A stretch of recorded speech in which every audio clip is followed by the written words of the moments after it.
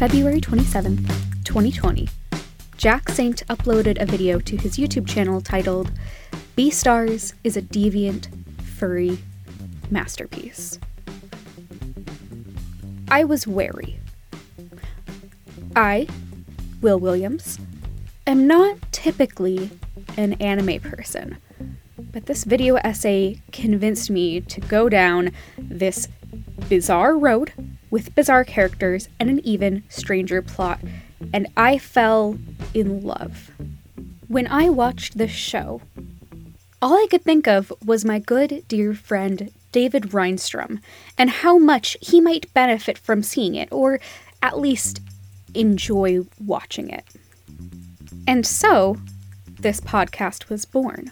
I realized that not only did I really want to talk with somebody as they were experiencing Beastars for the first time, but the same was true about Community, Avatar: The Last Airbender, and The Good Place. This podcast will have 4 tracks, one for each show. You can listen to them as they come out one by one, or you can focus on just listening to the episodes for one show. I don't care. This is my low-maintenance project. I have a lot of projects out there. I'm very sleepy, and this one I am doing for fun with my friends about shows that I love. In this episode, our pilot, I'll be quizzing David on how much he knows about Beastars before we start watching together. You'll hear 3 noises. This, when David is correct about an assumption. This, when David is incorrect about an assumption. And this, when it's a little unclear or he's close but misses the mark just a bit. So join me as I introduce David Reinstrom to Beastars, a furry vor anime about old goat fingers, chicken period capitalism, and the inherent horniness of near-death experiences. David. Yes, Will. I would like to start by asking you, and I think that, out of all of the different shows we're going to be talking about on this podcast, I think you're going to be the person who's the most familiar with the premise of this show. Yes. Because clearly it is a show that requires... I had to sell it to you somehow, you know? You really did, buddy. So, what do you know about Beastars? God, if I can sum up what you said to me, the way I'm paraphrasing you selling it to me in my head is, what if Zootopia were hornier and sadder? Is that about the size of it? Yeah. It's like a young wolf man at a college, and he like has all this internalized self-hatred, and whether or not that self-hatred it's about his like predatory nature, and whether or not that's about like masculinity or whiteness or whatever kind of like dominant oppressive culture that he is part of, that he hates about himself. It's like he's at war with himself, but he's also very much attracted to this rabbit woman who, like all rabbits, loves to engage in sex having. I guess I shouldn't say #not all rabbits. I haven't seen any of the show, but like he's kind of pulled in 2 directions because he's both like attracted to her, but he also wants to like eat and kill and eat her. We shall see. And also I think he joins the drama club. Okay. That's what I know. So a young extracurricular drama student who is a wolf battles the demons within himself and also his desire to eat or sleep with, or both, an attractive rabbit lady. Okay. Solid start. How old do you think the wolf is? Maybe 18, 19 years old. Okay. Unless it's like being hyper serious about like how, I don't know how the transition from animal to anthropomorphized animal is, and maybe he's like 3, and that's even weirder. But I'm gonna say that if he's people aged, then he is late high school or early college. Okay. Yeah, I think that's one thing I can tell you up front is that they have human ages. I did not consider the concept of like dog ears, and now I am alarmed and confused. But in the show, they do have human ages. Okay. First image incoming. This character you probably recognize. This is... Okay, so the characters' names are written out differently depending on where you're watching Beastars or reading Beastars. For the purpose of this, we're going to call this character Legoshi.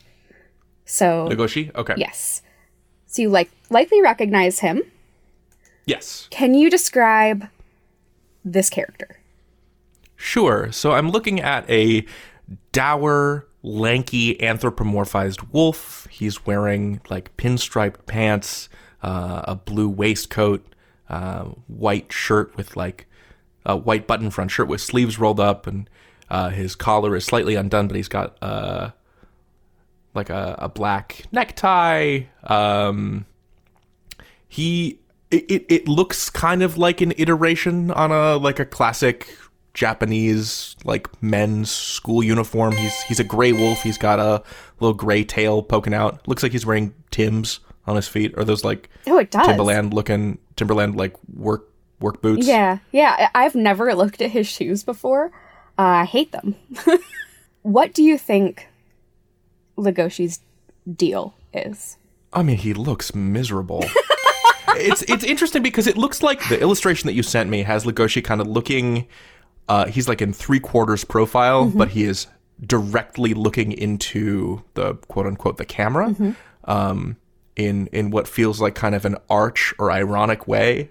Part of me wonders if Legoshi as a character is going to do direct camera address, if he's going to like break from the diegesis to like directly address the audience.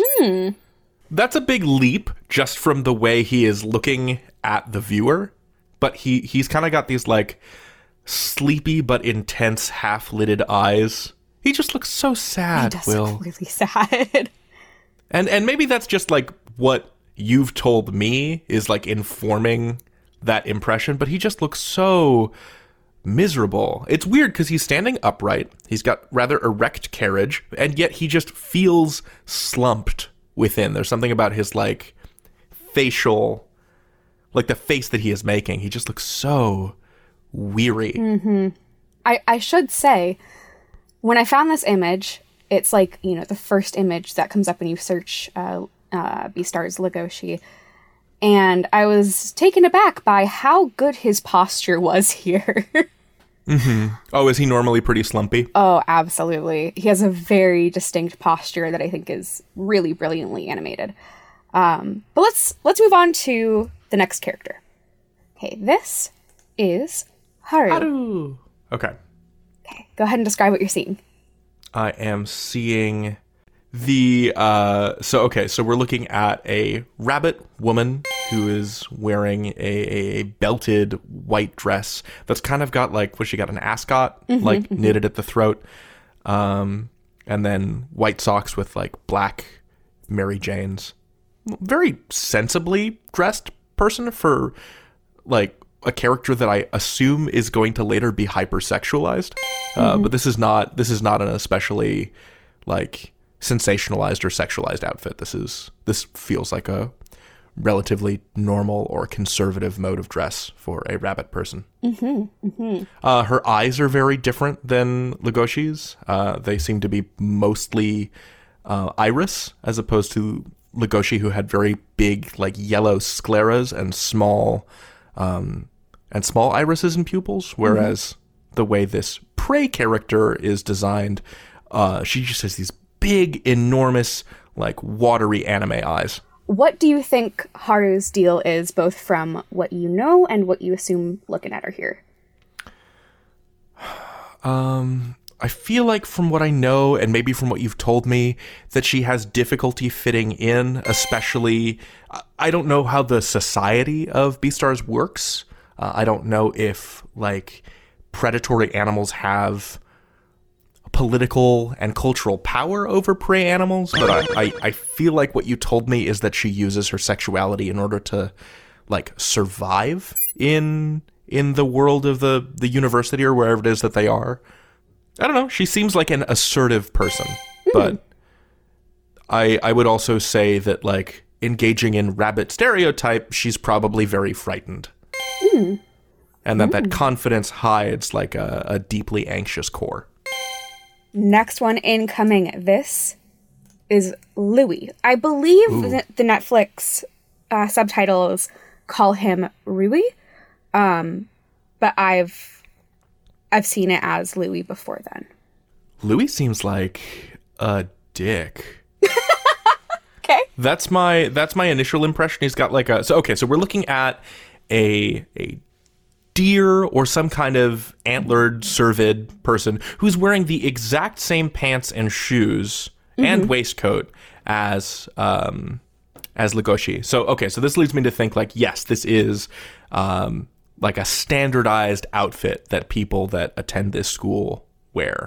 I further think so he's got like a rack of antlers, not an enormous rack of antlers, but they kind of curve up. He's wearing kind of a snarky expression, it seems to me. I don't know. He's a cartoon. He's a deer. It's hard to read. But he's got like narrowed eyes and kind of his brows are slanted downwards, suggesting he is not happy that you're looking at him. The brows are doing a lot of work here. A lot of work on that face. And he's wearing kind of this bottle green, he's wearing this green, possibly velvet jacket. Would you call that a blazer? I would call it a blazer. I think it's somewhere between like sage and bottle.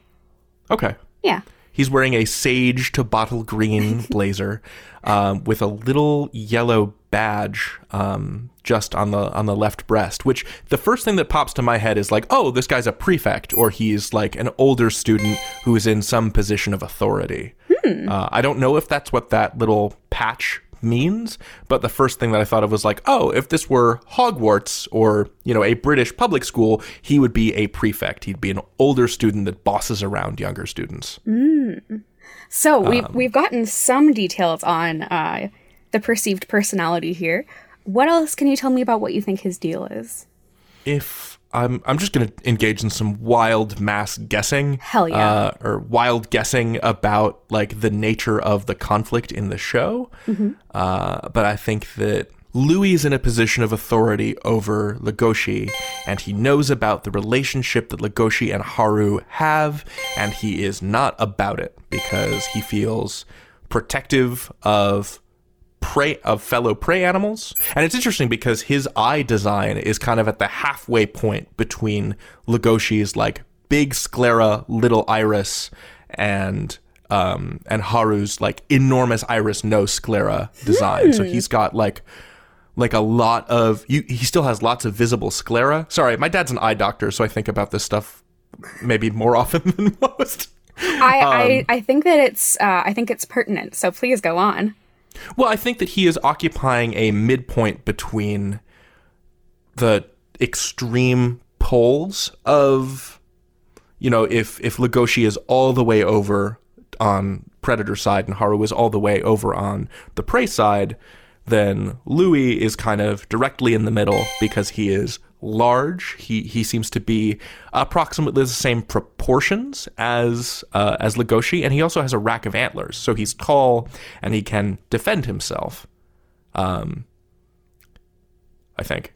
I don't know. So it seems like he is going to position himself as an intermediary between those two characters. Maybe he is also interested in Haru and thinks that like a relationship between the two of them would be preferable because they're both prey animals. I think, I don't know. You've told me before that there's like a lot of, I don't know how explicit it is necessarily, but that there's like this element of, I don't know, that you could read like a lot of the conflict in Beastars as being about whatever your, forgive the expression, favorite flavor of oppression is. And so if this is about misogyny, he strikes me as like kind of a misguided white knight type who's like, I must defend the honor of women while ignoring their agency. And so if Haru and Legoshi are sexually attracted to one another, he might try to interpolate himself between them. fascinating. And you're not going to tell me how hot or how cold I am on any of this, huh? Oh, absolutely not. No. All right.